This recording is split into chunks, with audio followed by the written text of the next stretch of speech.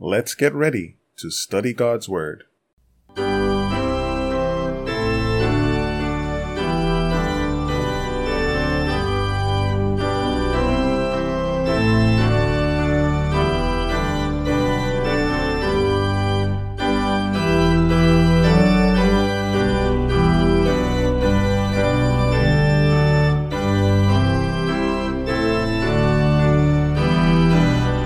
Greetings to one and all.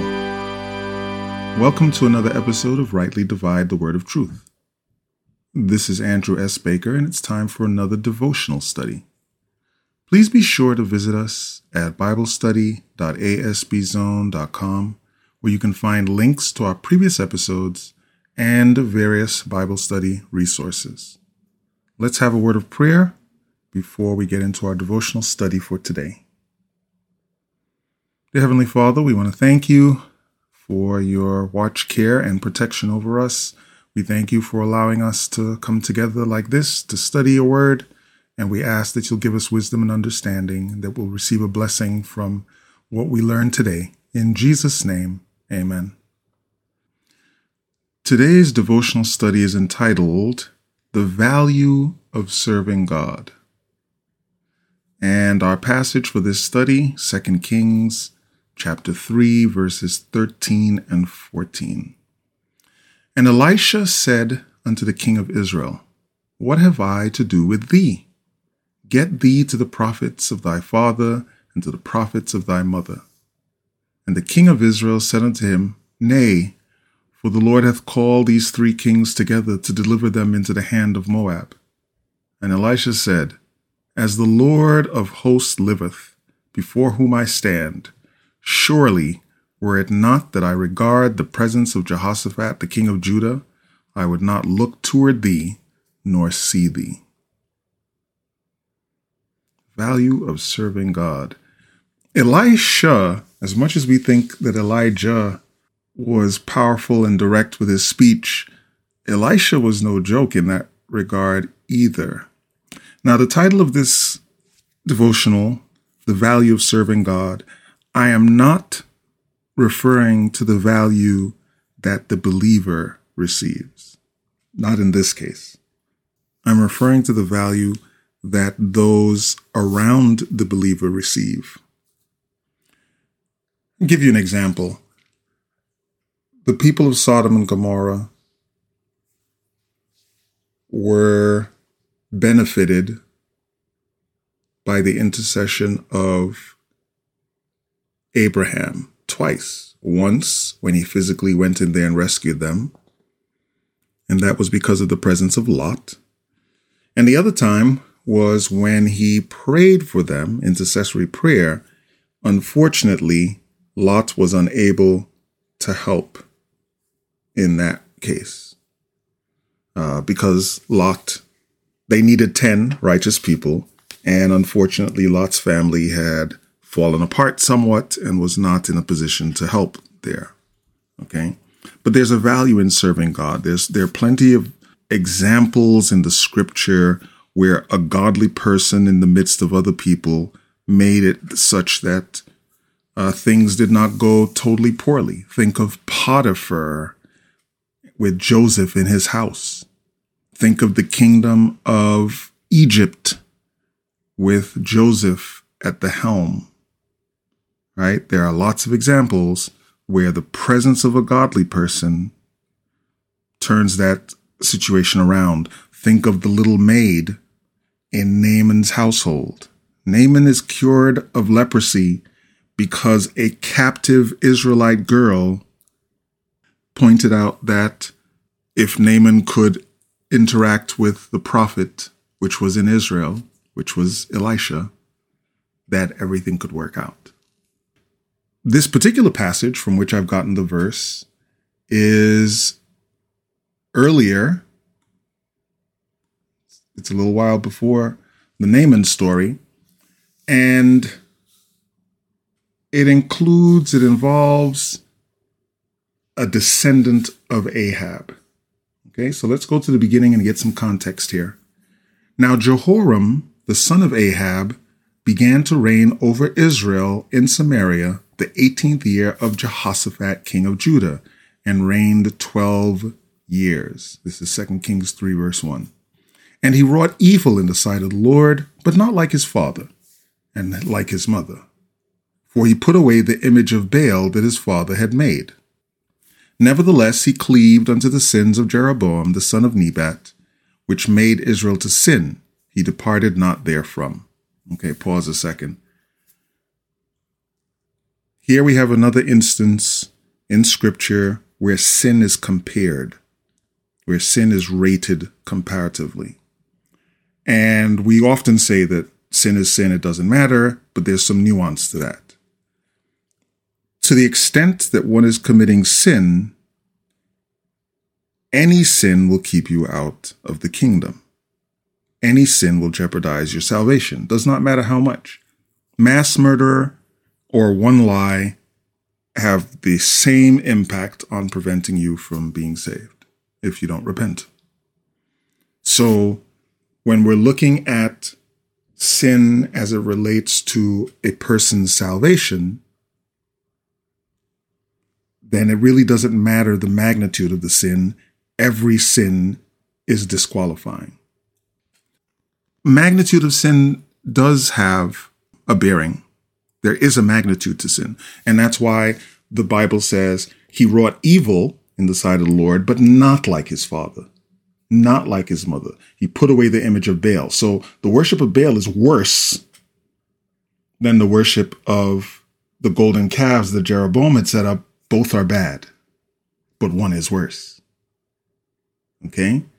As long as you're not trying to argue that a sin is small enough to be ignored by God, there's nothing wrong with recognizing that sins are comparative, right? And don't get into the idea of you being better than someone because your sins are not as bad as them, right? As long as we're not comparing sins from that perspective, then sure. But let's just give a simple example of where the magnitude of a sin has an impact on you or the people around you.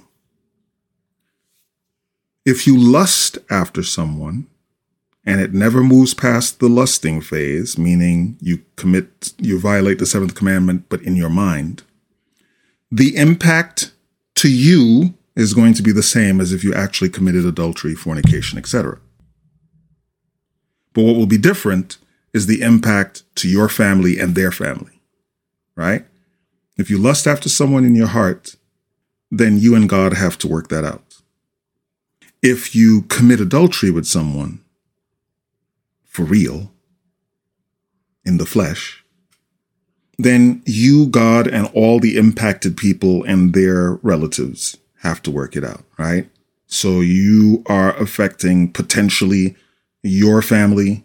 You're affecting yourself. You're affecting the person that you committed adultery with. You're affecting their immediate family and your immediate family. And those impacts don't go away very easily, right? Same thing for you hate somebody in your heart. You're angry all the time when you think about them. It's not a good place to be. It creates a problem for you from a sin perspective, but you and God can work that out with no one else being impacted. If you kill them, there are impacts, and those impacts are permanent because the person is dead. So obviously, the magnitude of a sin committed in the flesh is greater than the magnitude of one only committed in the mind, but both can disqualify you from the kingdom. Just want to show you how there can be a magnitude impact and it cannot matter depending on what the focus is. Okay. Value of serving God. That's our primary mission. I took a side quest in order to explain this other piece that's also important. 2 Kings 3 verse 4. And Mesha, king of Moab, was a sheep master, and rendered unto the king of Israel 100,000 lambs and 100,000 rams with the wool. But it came to pass, when Ahab was dead, that the king of Moab rebelled against the king of Israel. And King Jeroboam went out of Samaria the same time and numbered all Israel, And he went and sent to Jehoshaphat the king of Judah, saying, The king of Moab hath rebelled against me. Wilt thou go with me against Moab to battle? And he said, I will go up. I am as thou art, my people as thy people, and my horses as thy horses. Okay, pause again. Jehoshaphat, king of Judah, was generally a good king. He commingled his family with Ahab's family by taking Ahab and Jezebel's daughter as a wife for his son. If he had not done that, his story would even be better than it turned out to be.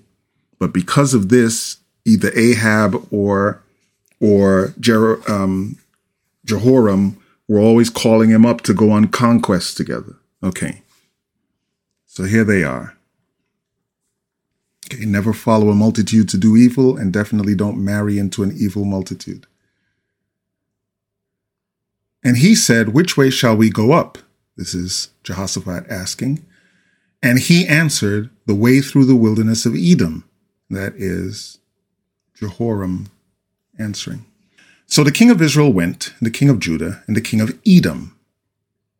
Okay, Edom went with them. And they fetched a compass of 7 days' journey, and there was no water for the host and the cattle that followed them. I'm not sure why they went to battle with cattle. I really don't know. I can't say. I should look into it at some point. But I never understand the whole cattle thing in this case. But okay. Verse 10. And the king of Israel said, Alas, that the Lord hath called these 3 kings together to deliver them into the hand of Moab.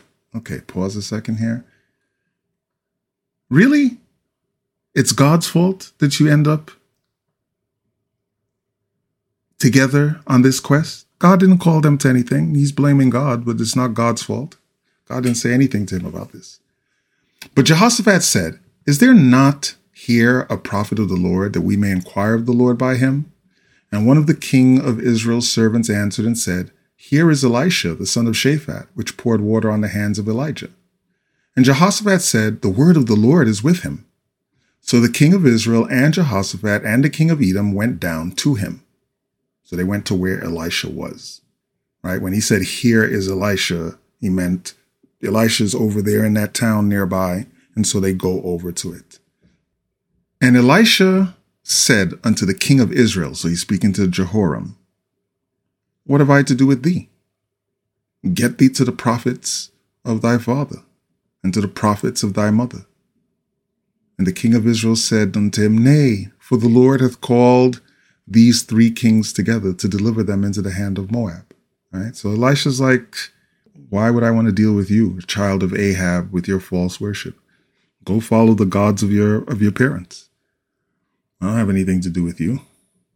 And then, of course, Jehoram blames him again, blames the Lord again. The Lord hath called these 3 kings.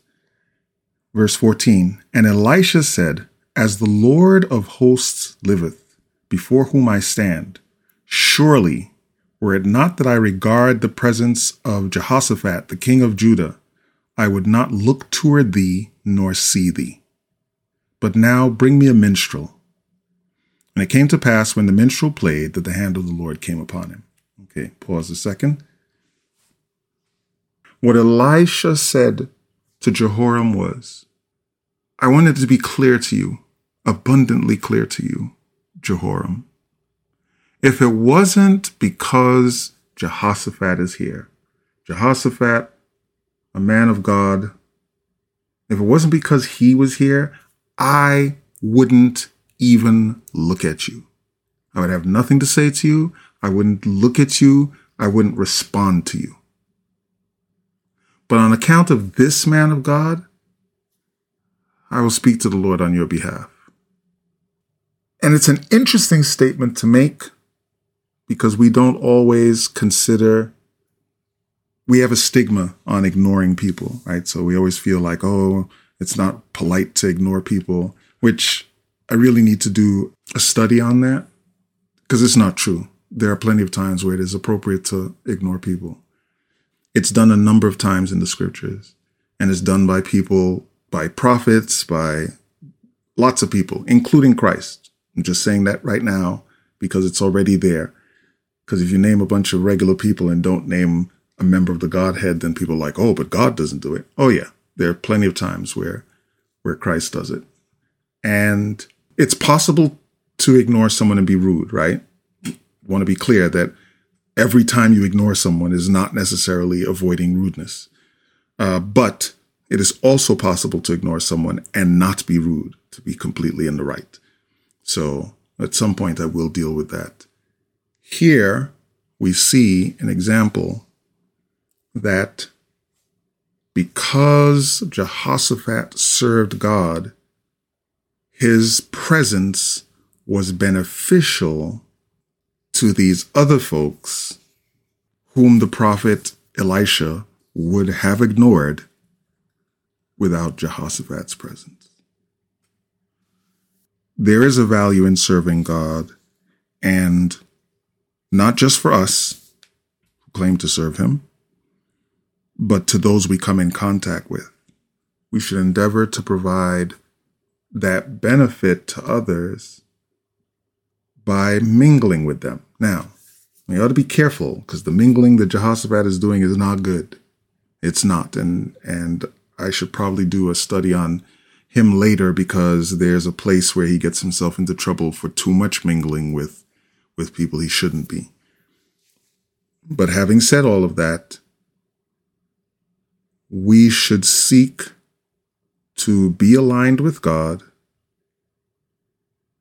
and to bring the blessings of God into fellowship with others in an appropriate way.